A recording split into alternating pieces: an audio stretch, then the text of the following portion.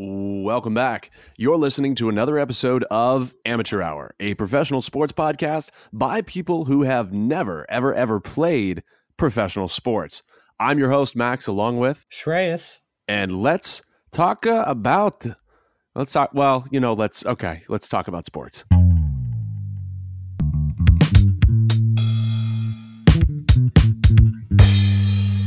Amateur Hour. Welcome back to episode 48 of Amateur Hour. We are well into the new year. I hope everybody's having fun.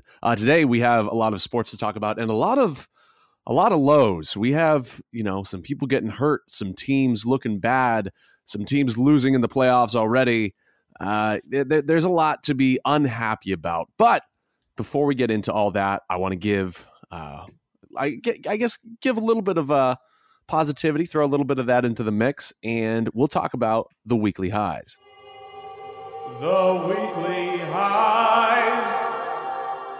So, my sports weekly high this week is that the Georgia Bulldogs won the college national championship. Now, I know that this is a professional sports podcast, but you got to give it to Stetson Bennett and his crew. Really, really cool story. When I saw him getting emotional, I felt a little touched as they won that championship. He was a walk-on. He went to a junior college, came back. He was like the third string, and then worked his way up, worked his butt off to become a starter, and then ultimately a national champion. So really, really cool story with him. And it's nice to see somebody who's not Alabama win. It was a wild game, Trey. It was a great game. Yeah, No, I know. It's funny because being a Patriots fan, that's how every other fan views a game with the Patriots, and they're like, oh, anyone but the Patriots, right? Especially when they were at their height, going to 4 or 5 Super Bowls with Brady. Right. You know what I mean? They're in it every year, and you're like, oh, and I could definitely get it. You're like, oh my gosh, can we just see someone else? Stop, right? So it's the same way in the college football sphere with Alabama. They're like, please, anybody but Saban, please. It feels like almost like Alabama and that whole fan base has been so successful and has this kind of inflated sense of ego from just automatically being in the big game every year, that having a story like Stetson Bennett and a Georgia football team which wasn't an underdog per se, like everyone else. No, they were 12. They were what, 12-1? Yeah, they're ridiculous. The talent on that team is ridiculous. The defense very is good, otherworldly, right? Historic. Their defense won them the game. Yeah, ridiculous. That pick six, they had a pick six at the end. Oh, and I got to say, too, just a little sidebar. I was at a restaurant when this was happening, and there was some dude who was clearly voting for Alabama. And I want to hazard that he had a lot of money on the line, because this dude would scream in public in a restaurant. He's like, Flamma Jamma, Alabama. And then he'd start pounding the table. And then when the Alabama lost, he got up, turned behind him, and fucking kicked the booth that I was sitting in. It was insane. It was insane. Oh, man. Yeah. He turned right. He's like, boom. Crazy. No, you can definitely tell. You can definitely tell there were a lot of people putting money on Alabama, as people would, right? You just kind of expect them to win. So even if the line is not great, you'll still put money on them because you're like, it's a profit kind of thing. So, but hell of a story, hell of a team, Georgia Bulldogs. Glad to see them win. Glad to see it. Yeah, definitely. Just a really cool story. And for my personal high this week, my brother came out to visit me, and we went on a nice hike yesterday. So nice. It was just nice. It was relaxing. It's good to see family. I think he's enjoying his time out here. So yeah, that's all good. Just really just hanging out, showing him the city, just relaxing. So that is my personal weekly high. All right, Shrey. Since we have so much bad stuff to talk about, just rip the Band-Aid off. It's time for the lows. The lows. Yeah, Max. So let's start with a personal low. I don't know, man. This weather, and I know we talk about weather on this podcast a lot, but we're talking about food, recipes, and weather. It's ridiculous how cold it is. I know I can tell why your brother decided to get over there as quickly as possible, right? Because it's getting into like single digits, windy, snowy, like ice, like black ice everywhere. It's just making me not want to go outside and do anything. Right, So right. like I just because I'm like oh, I'm gonna like trip somewhere just walking out of my house, or I'm gonna like, you know what I mean, like my skin's gonna bleed because I'm gonna get chapped hands the whole day. Like it's ridiculous. Like I I wish I could be more active around this time, right? Like New Year, you want to start off fresh, and everything is telling me not to do that. So I'm Stay in a little bit of a inside. predicament. Yeah, it's like Suffer. it's like, no, the darkness, no. So somebody opens up the shade in your room. yeah, like a vampire. Shreyas, it's 1 p.m. Leave me alone. The dark is my friend. You were born in the darkness, or whatever that. I was born in the darkness. Yeah. Well, I that's why I left Shrey. You know, that's why you took your talents to the West Coast. I took my talents to the West Coast. That's why I got out. You know, because it was too. I'm sorry. Like I'm hearing, everybody back east talk about how terrible the weather is. Single digits, and some days it'll feel like -14 with your wind chill. The wind chill. No, I'm telling you, Max, I could handle cold if it wasn't for freaking wind chill, dude. That is so much worse than the actual temperature. Like if it was like 20 degrees, dry, like nothing's happening, like all you need is like a layer or two, you know, some good socks, and you're good, right? But once there's like even the slightest breeze, like it could be like one leaf blowing right by you, then you like shudder, like you're like, oh my god, the cold is taking over me. Like it becomes that much more ridiculous. You become like Frozone type ice cold, just because of like a slight breeze. Like anytime like a car drives by you at like 20 miles per hour, you're like, holy crap, it is so much colder. Yeah, it's ridiculous in this already cold temperature. In this economy, wind. Yeah, wind in this economy. Hey, actually, that if I was doing the lows this week, man, inflation up 7% over the last year. It's messed ridiculous. Up. So everybody, make sure that you demand fair wages and get your bosses to pay you 7% more, because otherwise you're taking home 7% less. And I know this is not the financial advice podcast, and I am not a financial advisor, and this is just me blabbering. But make sure you get what's yours. You know, secure the bag. Absolutely. And don't let people pull a fast one on you, because prices are going up, man. Ugh. The value of the dollar is nothing. For Germany in 1920. Yeah, did you know that? Like after World War I, when everything went, not so good for Germany, their economy went insane. And throughout the 20s, they just started printing money. And they called it the Golden 20s until it got to the point where a loaf of bread was like 10,000 of their dollars. That's ridiculous. I do know about that, but I did not know that it got that ridiculously bad. That might be a little bit of an exaggeration, but no, but like what you're saying is like it got so bad that like the smallest item was so much higher in price because of the money machine go burr that occurred. Yeah, yeah.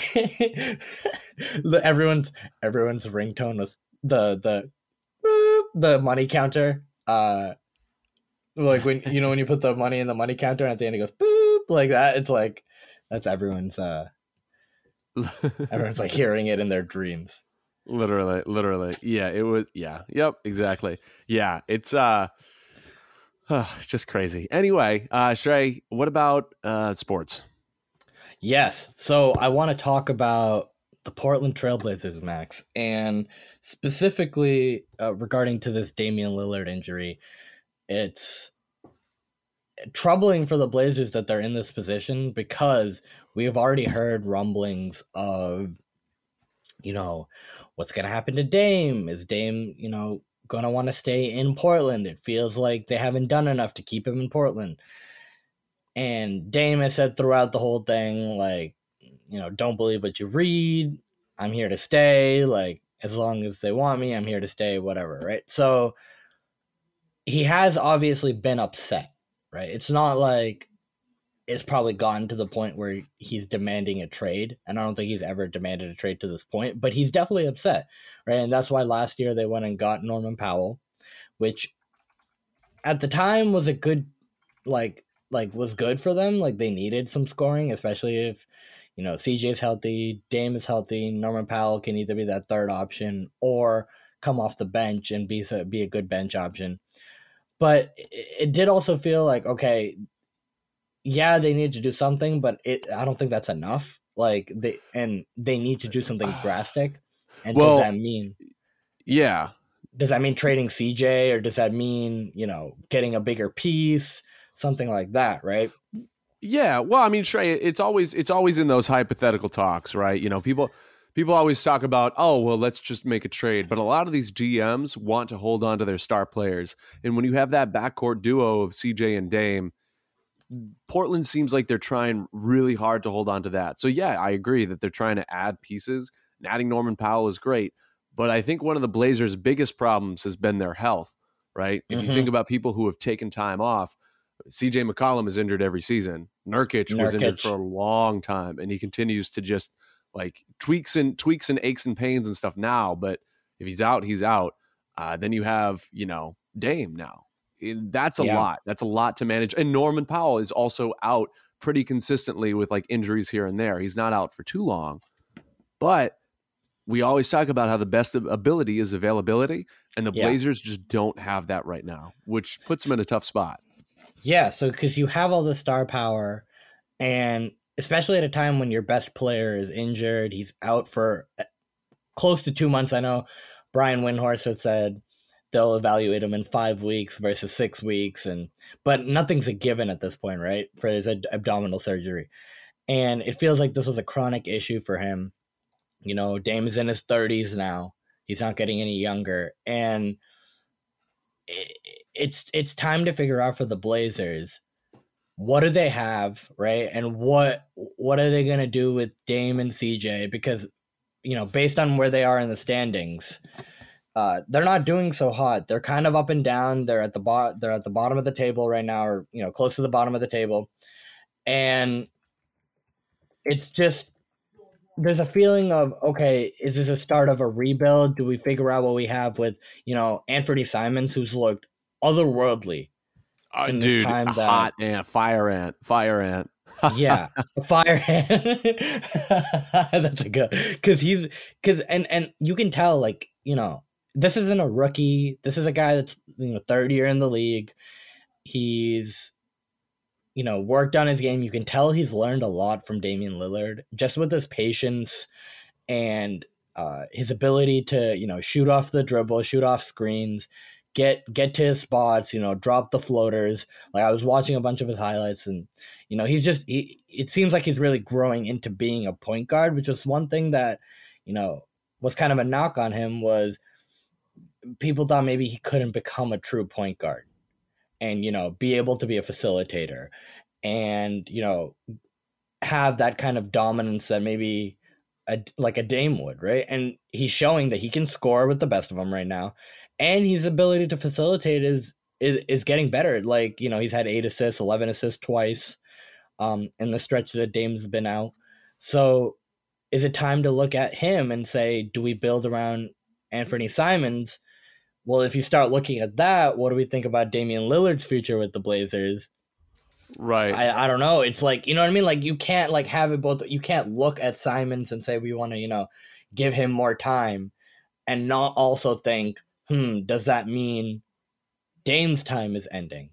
Dame time is ending. But you know what I mean? Like, it kind of goes hand in hand. And then the middle of all of this is CJ McCollum, who, like we talked about, Max, has been injured the past couple of years. He's coming back next week. So we're recording this on Sunday. So he's coming back this upcoming week after the birth of his child.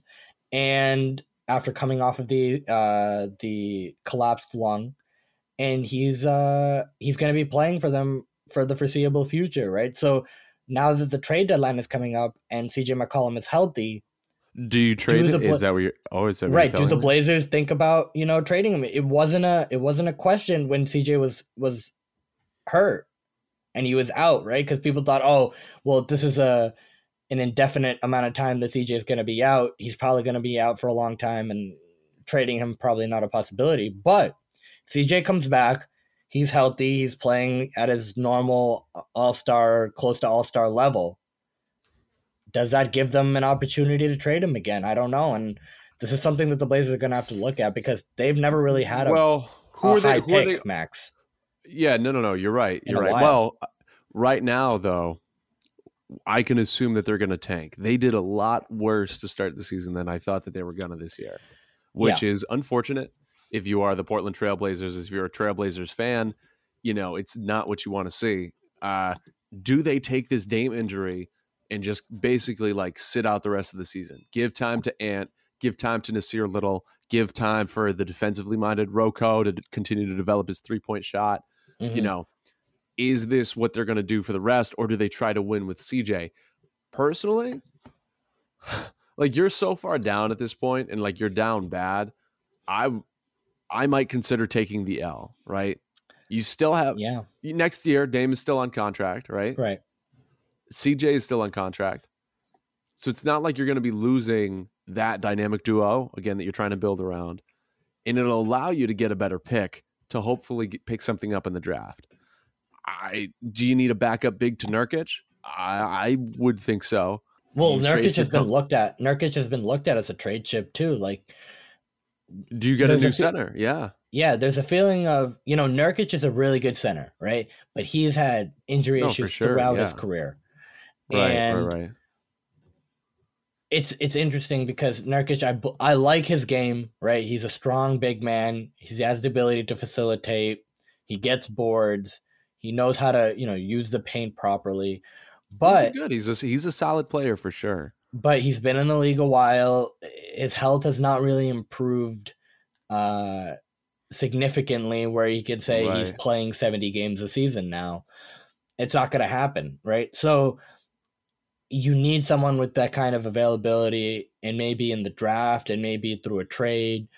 I just assume, considering the Blazers haven't picked in the lottery in a while, Anthony Simons was I think he was 20 or 18 or something. They always pick in that mid first round, right? Wherever first round of the playoffs exit type of pick would be. And that comes, if you hit on those picks, it's great, but sometimes you need to try to get into that lottery and kind of refresh yourself, get a really stud new player from the draft and, rebuild that way. You know what I mean? So having that opportunity doesn't come by in a while, especially when considering you still have Damian Lillard, CJ McCollum on contract. Look at what the Golden State Warriors did, right? Steph Curry was out for a while, Klay Thompson out, and they tanked, went into the lottery. They got 2 picks. They got Wiseman, dude. They got Wiseman out of that. They got Wiseman out of it, and then the next year they got Kuminga and Moody, right? This past year, Yep. Kuminga and Moody, and Kuminga's looking like a decent player right now, just from his rookie year. Whenever he gets minutes, he's producing. So it only, and then now you have Klay, Steph, Draymond all back healthy, reasonably, and now you have these new guys that are able to, play a role in the team, in the absence of, losing Durant. And, now you get players like Otto Porter because they want to play with the Stephs and they want to play with the Clays. And now you have a really formidable team in the Warriors. So having that draft pick, it's not even tanking without a plan, right? Your plan has been stalled because you lose the best player on your team. Due to injury, right? Due to injury. You take a step back. You get something in the draft, as well as adding, the pieces that you needed before. Well, the only thing the Warriors are missing is size, and they have that with Wiseman. So they were technically addressing the issues that they were being faced with. So right. For Portland to do that, right, to maybe ship off Nurkic, to maybe ship off McCollum, try to keep Dame, try to build with Dame, they have some good young talent, as we talked about it. It's just, it's about the commitment. You know what I mean? It's hard to, when you're a money-making, franchise, and you want your fans to be happy and come to the games. It's hard to be like, oh, we're going to freaking tank this year. Right. Some people will understand for sure, but then other people will be like, dude, what? So, it's tricky, but in terms of like being a GM, you got to do what you got to do. Now, Shrey, I want to ask you, so we're not really sure what Portland's going to do, but let's say that you have your own NBA team, right? You have the Baltimore Beaters. It's brand new. You guys played a year, right? You guys went 500. What steps are you taking? And I'm going to ask you to be an armchair GM right now. What steps are you taking to take this 500 team that you worked with? Say you don't have anybody particularly standout-ish. You have some good talent. You have a couple veterans, a couple new guys. What steps are you taking, and what are you taking first to shore up your spot in building a championship caliber team? So I definitely, if you're a 500 team, right? If I'm the GM of a 500 team, you have to take advantage of your deadlines, and you have to take advantage of your salary cap. So that's the one thing is like say I'm, like you said, the Baltimore Beaters, you're not particularly stand out in location, and Baltimore is a small to mid-sized market. Let's say. Right. So it's like, well, like say like, you know what I mean? Like say I'm a 500 team, location isn't a draw, right? Like I'm not LA, I'm not Miami, I'm not any of those locations where it's like, okay, even if I'm a 500 team there, people don't care, right? You're the Lakers or the Nets. People are just gonna go. Yeah, you're just like hoping the next guy is on the market and picks your town because of your town, right? And then you automatically become better from there, and it just gets the ball rolling, right? It's not like, you know what I mean, like a Jimmy Butler just goes to Miami, and Miami, who, average team, when you add Jimmy Butler out of nowhere, boom, now you're a playoff team contender. Whoa, Shrey, hang on. Take a step back here, sir. Okay, they were a great team because they had Tyler Hero. All right? That's all you need. You don't need Jimmy Buckets. Once Jack Harlow makes a song about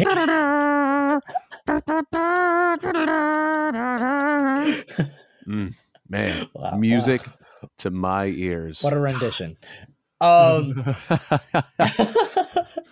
So having that location not be a draw, right? And you're a 500 team. Yeah, what are you doing? What are your steps? So like I said, you have to take advantage of your deadlines. You have to take advantage of the money you have. What I mean by the deadlines is, like, if I have any sort of asset, whether it be draft pick, whether it be, young player, I'm maybe hasn't realized anything right now. Like, you feel like there's someone more seasoned on the market that could help your team in a right now standpoint, because the direction from your question, Max, is you want to be ready. You want to be good right away, right? It's not like there's a process that you want to go through to get good, maybe in 5 years, like 10 years or something like that, right? Like, if you want to be good, like the next 2 years. Yeah, exactly. That's the whole point, right? You're like 500 and you need to take it to being a championship team, right? Say they're going to move the whole team out of Baltimore if you don't at least make a good playoff run, right? They're doing this as an experiment. They added a team in Seattle and they added one in Baltimore. Now they're trying to see, will these teams last? Will they make it? Shrey, I'm gonna pipe in for a second. Yeah. And I'm going to say that the first thing that I'm going to go after is I want a championship-minded coach, right? I want that leader of the pack. I want that guy at the helm. And I want him to be a guy who can not only build chemistry, but get the most out of players. So a guy who's also working on player development, right?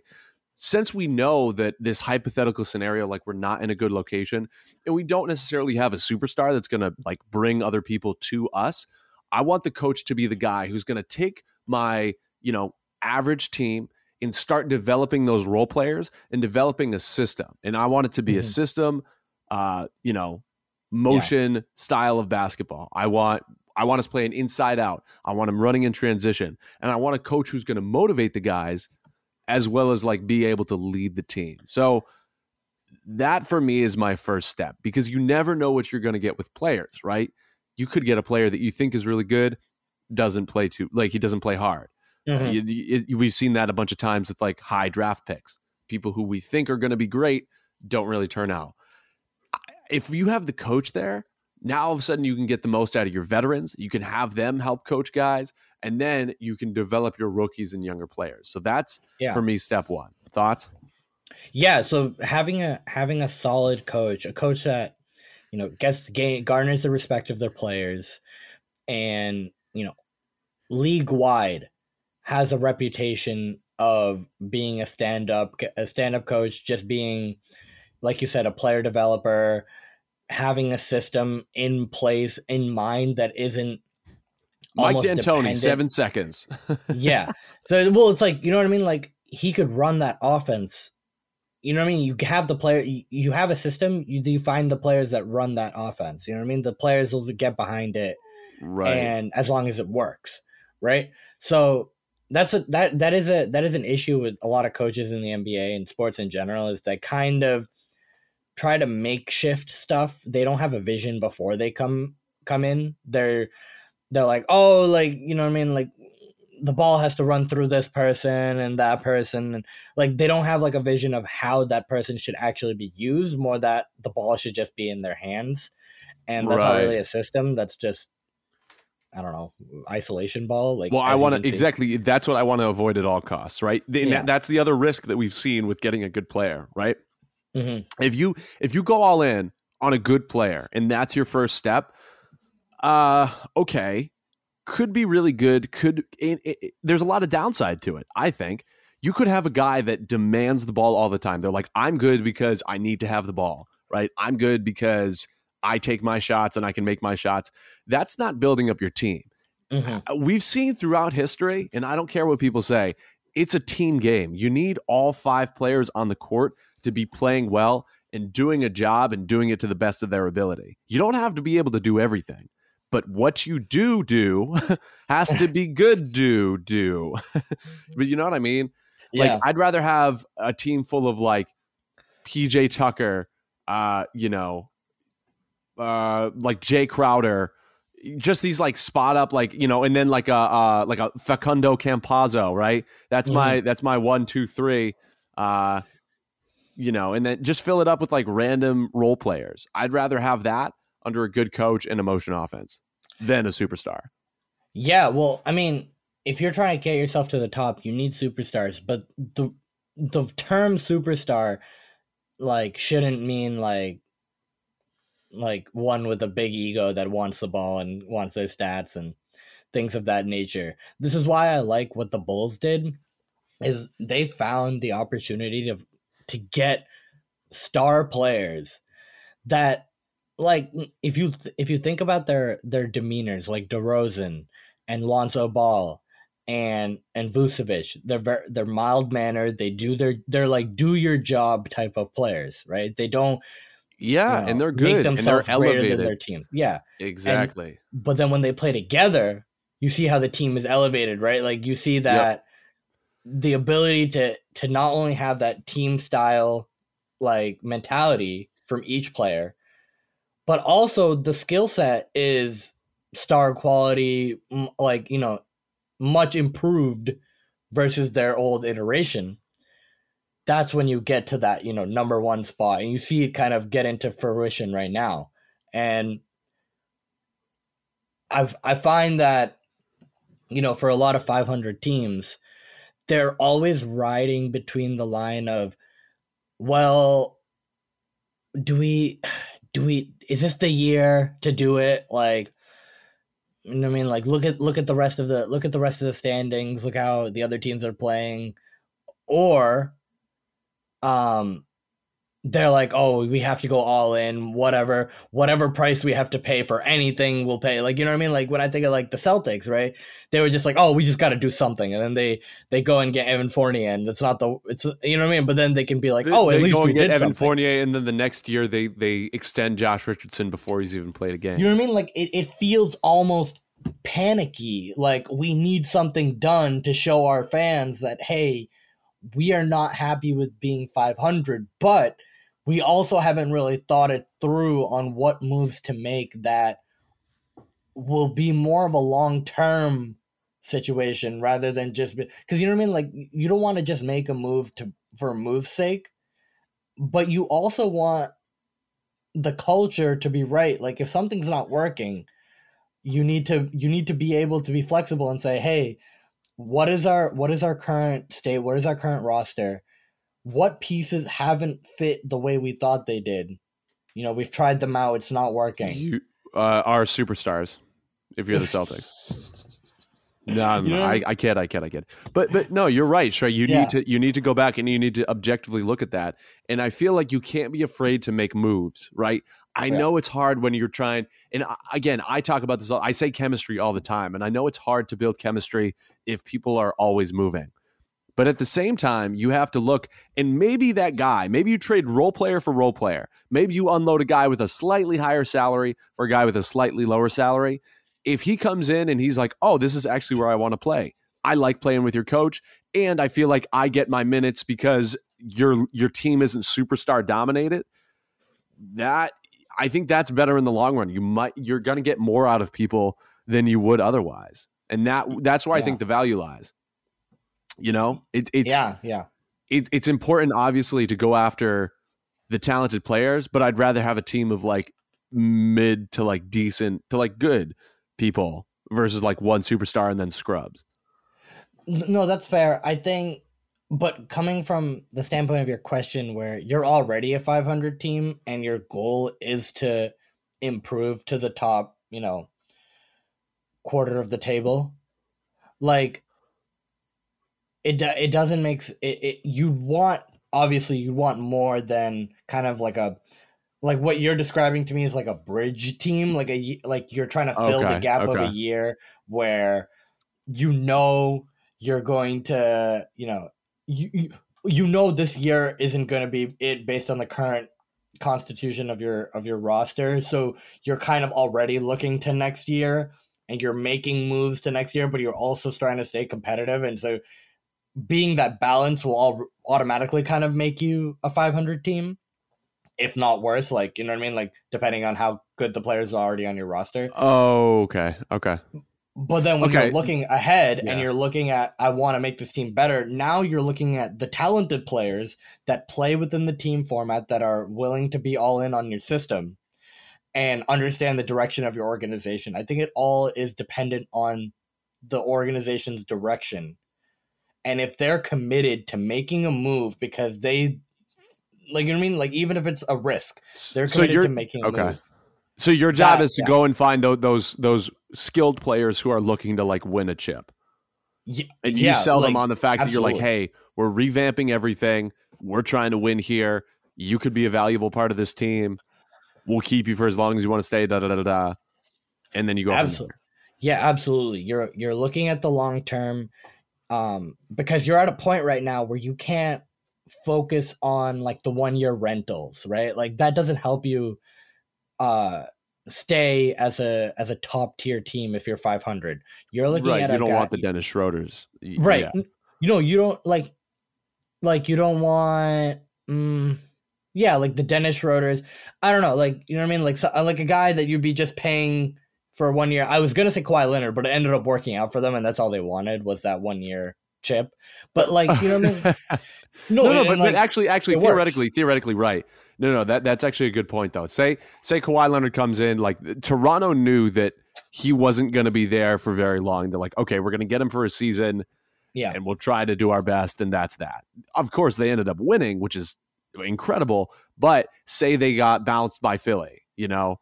They're like, okay, we tried. This was good. But you're saying you want to avoid that? Well, No, but it worked. It worked for them, right? But like in most cases, like how about Jimmy Butler to the Sixers, right?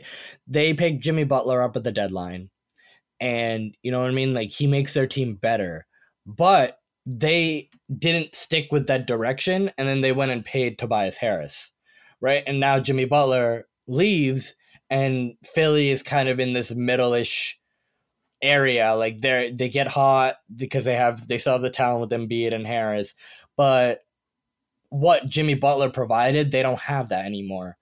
And you could tell that they kind of miss it. Embiid has talked about it this year where like he when Jimmy Butler was here, they kind of picked Simmons and his development over Jimmy Butler, and it kind of left kind of a little rift.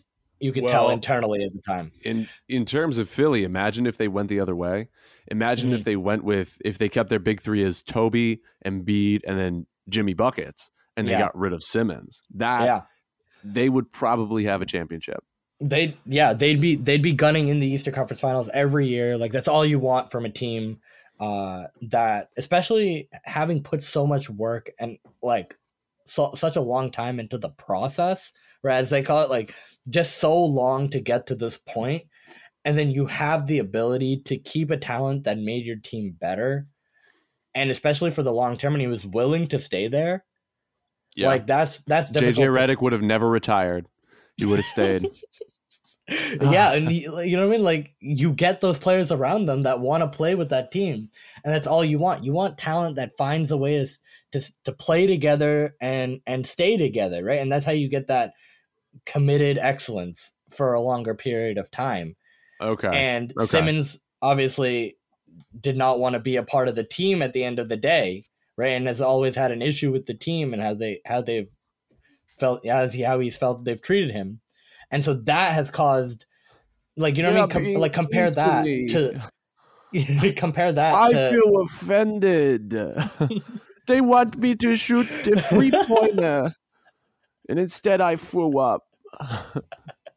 compare Simmons and that team, right? Simmons, Harris, and Embiid to a team with Butler, Harris, and Embiid.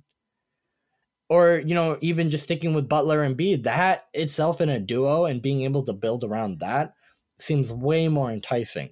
Just from a defensive standpoint, the ability to facilitate, the ability to score, like they can do all of that, and they both have dog mentalities, right? So, like that's what you want from your stars that are hungry and they want to win a championship. And as a 500 team, it feels like somebody that, like, people that you know, have something to work for, something to play for. You need a little bit of that. You mean even if they've won, if they don't have that mentality going into the next year and they kind of think like, yeah, we just won, like whatever, then even if they have that dog mentality, it's not going to be 100%. You're not going to excel and go to that, you know, number one spot if you really want it. So right. Okay. So give me the rundown on what you're focusing on to summarize. Oh, okay. So I'm making sure. So I think specifically coaching, like you said, is a really good point. But I'm also looking at the players and the talent at the time, like, you know, going into the off season and going into the deadlines, and I'm seeing what talent is there available by other teams, and I'm taking advantage of all of my salary cap space. I'm taking advantage of draft picks that I already have that, you know, could be used for a win now type player. And I'm seeing, you know, in conversations with those players that are available, how do they feel about signing long term? Do they feel like the direction of the organization fits with how they want to play over the, you know, next 3-4 years? Because, you know, you want that tenure of excellence that's longer than, say, the Raptors or, you know, so a team like that just wants to win and, you know, see where it goes from there and not really have an idea what's going to happen with that player. So as long as they can stay, feel committed, you know, be able to sign an extension, you want that on your team as a 500 player, because you want somebody that you know is going to stay there and try to improve the team from 500 and won't leave for the next couple of years. So right. Okay. That's where I'm at. And there you have it. Okay. Yeah, no, I agree. I think, okay, I'll give you my quick thoughts too, is I think coaching first, then I want the coach to develop, if we have 2 years, right, I want the coach to like develop as much as they can. I want to see if I can consolidate the assets to, kind of look for that guy that's like, willing to win within the system. But again, I personally don't want to go too superstar heavy. If we have good defenders and good role players, sometimes that's all you need. And guys who can share the ball and play with each other, I'll take that versus 1 or 2 superstars. Of course, everybody's like, oh, you need a big 3. That would be perfect. But I think that you can get a lot out of a lot of people. And that's basically what I'm focusing on. We can bring in those, whether they're like, younger, middle-aged, or veterans, the guys that want to play and they want to win and they want to hustle, and the guys that want to and hustle. And that's really what I'm looking for. But all of that falls under the coach and a system that enables people to bring out the best in each other. Yeah, and it's very tough, Max, to, like you said, find a big 3 right away. Like, it's very tough to do. Like the stars almost have to align, right? Like with Miami, they all aligned at the same time. Those players all wanted to play in Miami, and it worked. With the Bulls, like, it doesn't happen often where you get 3 guys of those caliber available to be traded or signed, and automatically get the ball rolling. It takes usually a couple of years to find the pieces in the offseason and things like that. So like you said, as long as they're committed, they understand the system, and then, they want to stay long-term and try to figure it out, and they know what direction the organization is taking, like that only can mean good things, because now you're setting yourself up for success every year, and the organization is willing to continue improving the roster from a talent perspective.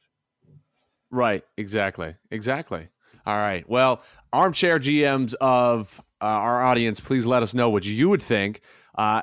Before we go, though, let's talk about 2 things football. We have a little bit of playoff action, and for me and Shreyas' home team, the Patriots, things did not go well. I got to say, though, so Pats played the Bills. Pats got murdered by the Bills. Did they actually play in that game? I don't know if they played in that game. No, I don't think the Patriots played at all. They saw Josh Allen. They're like, I'm scared. They didn't show up like I thought. Maybe next year.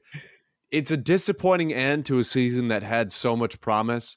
Yeah. And it was what are your thoughts on the season, Max? Like, how do you feel kind of about the season in the whole? Are you disappointed? Are you a little bit happy to the extent? Or well, okay, let's focus on the good, and then we'll focus on the bad. I mean, right. The good is that we have a future in Mac Jones, right? That's great.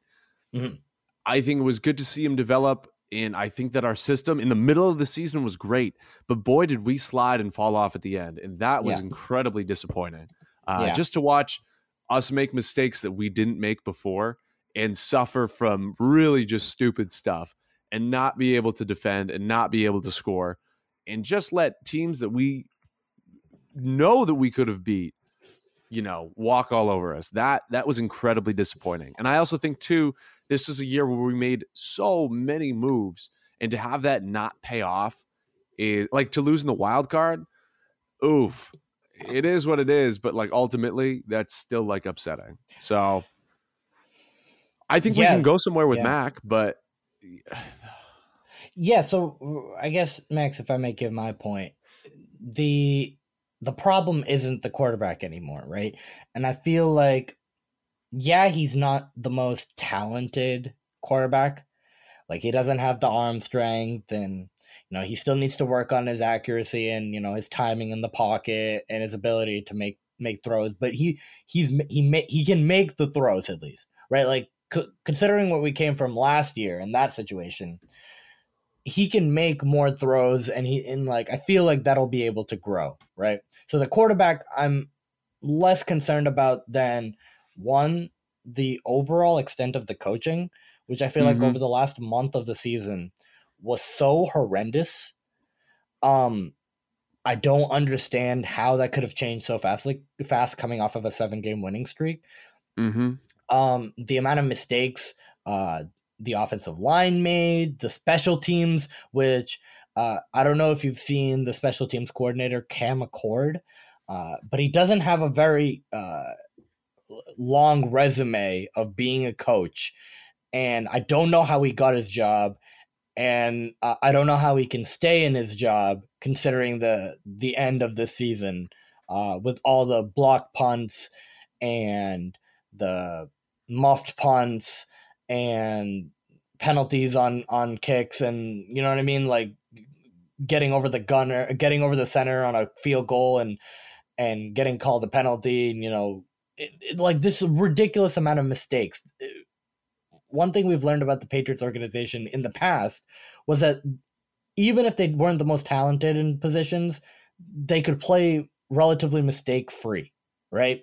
But now that talent, especially not having the quarterback that we once did, you don't have that kind of margin for error to say, okay, even if we made a mistake, we have this guy we have Brady to save the day anymore. So you need to play so much more mistake-free just to have a chance against better competition. And it just shows with the Bills and the second Bills game, right? The one that they got crapped on. And then the Colts game. Yeah. And then the Dolphins game. A lot of mistakes made. Right? Oh my God, the Dolphins game. The fact that we couldn't beat the freaking Dolphins after they've been eliminated from the playoffs. Are you kidding me? Very tough. It's a very tough scenario. It was deplorable. I mean, and then you go back and you look at like the first Bills game. Christ, did we win on a fluke? Did like really the weather gods have our side? You know, we played them yesterday, and it's just like Josh Allen had all the time that he needed in the pocket. He could do whatever he wanted. And it's just tough too when I like look, and as the game started, you know, they're filming Matthew Judon, and I'm like, oh dude, he's the guy. He's going to win the game for us. Talk about a guy that literally vanished at the end of the year. You look at his first 10 games and he had 13 sacks or something, 12 and a half sacks. And I'm pretty sure he didn't have a sack to end the year. And that is some cause for concern going into next year, is that defense, right, Max? Like, you want to stop your own division's quarterbacks, let alone the best quarterbacks in the NFL. That defense that you put money into, that you brought guys back from the COVID year, there's got to be some looking in the mirror, because I know Jaylen Brown wouldn't like that one, but there's got to be some looking in the mirror. And some soul searching, because how they ended with that rush defense, their ability to cover, right? Like, I don't think you can handle that level of talent that the Bills have, with the current construction of that defense. And if people are going to vanish like Matthew Judon did to end the year, you're never going to have a shot to begin with. So I don't. I agree, and it's just tough too, because like the Bills were also falling off at the end of the year. Like, they were not who they were to start the season. You know, they were having some offensive and defensive struggles too, and the fact that the Pats like couldn't review the footage and take advantage of that and just let them do whatever they wanted. And that was the thing, is like going into this game, I understood fully that I was like, you know, we're probably going to lose. The Bills are, at the end of the day, still a good team. They play hard. They're very physical. They have a lot of good talent, right? The only redeeming factor was like, we still have Belichick. If Mac Jones has a good game, and then our defense, hypothetically, right? They will be able to stop them. The fact that we got blown out so bad is incredibly, incredibly disappointing to me. And like you've been saying, there's a number of factors and there's a number of things wrong, but at the end of the day, we lost, and that's what it was. And that's just like, so much hope was squashed by that. So I'm excited that we were at least able to get back into the tournament, and you know, there's a little bit that you should be, you know, excited for going into next year. But outweighed by that is all the holes on this team that thought that the organization thought they could plug in with kind of these outside, you know what I mean? Like, that they couldn't build internally from. They had to go outside and get 2 wide receivers. They had to get the edge rusher. They had to get 2 tight ends. They had to try, you know what I mean? Like they did so much that it didn't end up plugging in, like, you know what I mean? It didn't shore up a lot in comparison. And that's kind of frustrating, is that you spend so much money and now you're going into next year and you've given long-term contracts to a lot of people. You don't have a lot of cap space left. It comes back to what, Max? And it's building through the draft. The Patriots have not had a lot of luck in the past. I know this year Rondre Stevenson was a revelation. I really like the way he played. But in the past, the one thing that's kind of stopped them from being you know what I mean, having that kind of internal talent pool is their draft classes. They've had poor draft classes. So now you don't have a choice anymore. You can't pay the people that may be coming on free agency. You're going to have to go through to the next draft. You're going to have to actually scout people, Bill. Don't go to Jamaica or wherever anymore. I saw some good talent at a high school. Yeah, like you know what I mean? He's like chilling on the beach somewhere like he was a couple of years ago and having his scouts go to see people, and then he doesn't take any of their comments, and then he drafts whoever the heck he wants, right? So like, because like some friend from Rutgers is like, hey, you should pick my guy, and he's like, oh wow, yes, I love you and I love that guy that I watched 2 minutes of film of. So like, we can't do that anymore. You got to pick the best guy now. We're not having a N'Keal Harry situation. We're not having a Sony Michel or an Isaiah Wynn situation. We're not doing that anymore. You have to find the best guy. And then you figure it out. As long as you have the talent, you'll figure it out. Right? So that's your only choice. That's your only choice now. Like you can't pay anyone. Like, I don't know what big name free agent that you'll be able to get on a small on a small money contract. There's no way. You paid Nelson Aguilar like $25 million. Like, I don't know what you're gonna do now. So rip. Yeah. So it's frustrating. Well, I mean, we did that. We did that, Shrey, though. We did that in anticipation of like having a playoff winning season. Yes. Which, like, that's why we went and got 2 tight ends. That's why we shopped around and made so many freaking moves, which, as we both know and have discussed, it's not something that the Patriots normally do, right? They never do it. They never do it. You know, it's just like all Boston sports. We're afraid of trades. We're allergic to it. They're like, we make this roster work. Yeah, the term making a splash has only been theoretical in this town. And the Patriots made it a reality, right? They actually made splash moves. And it's exciting when they come in. But it's not really sustainable if you don't also have the pool of talent coming in from the draft. And that's something that the Bruins have gone through, where, you know, they've not drafted well in a long time. And they also don't have the ability to gain the big free agents or the big trades and things like that. So they have to deal with what they can get on the market. And that kind of puts you in a middling position, right? So the Patriots, we know, at least can make it into the playoffs now. Now it's about working with what you have already. You're in this position, right? At least you have a quarterback that can improve on.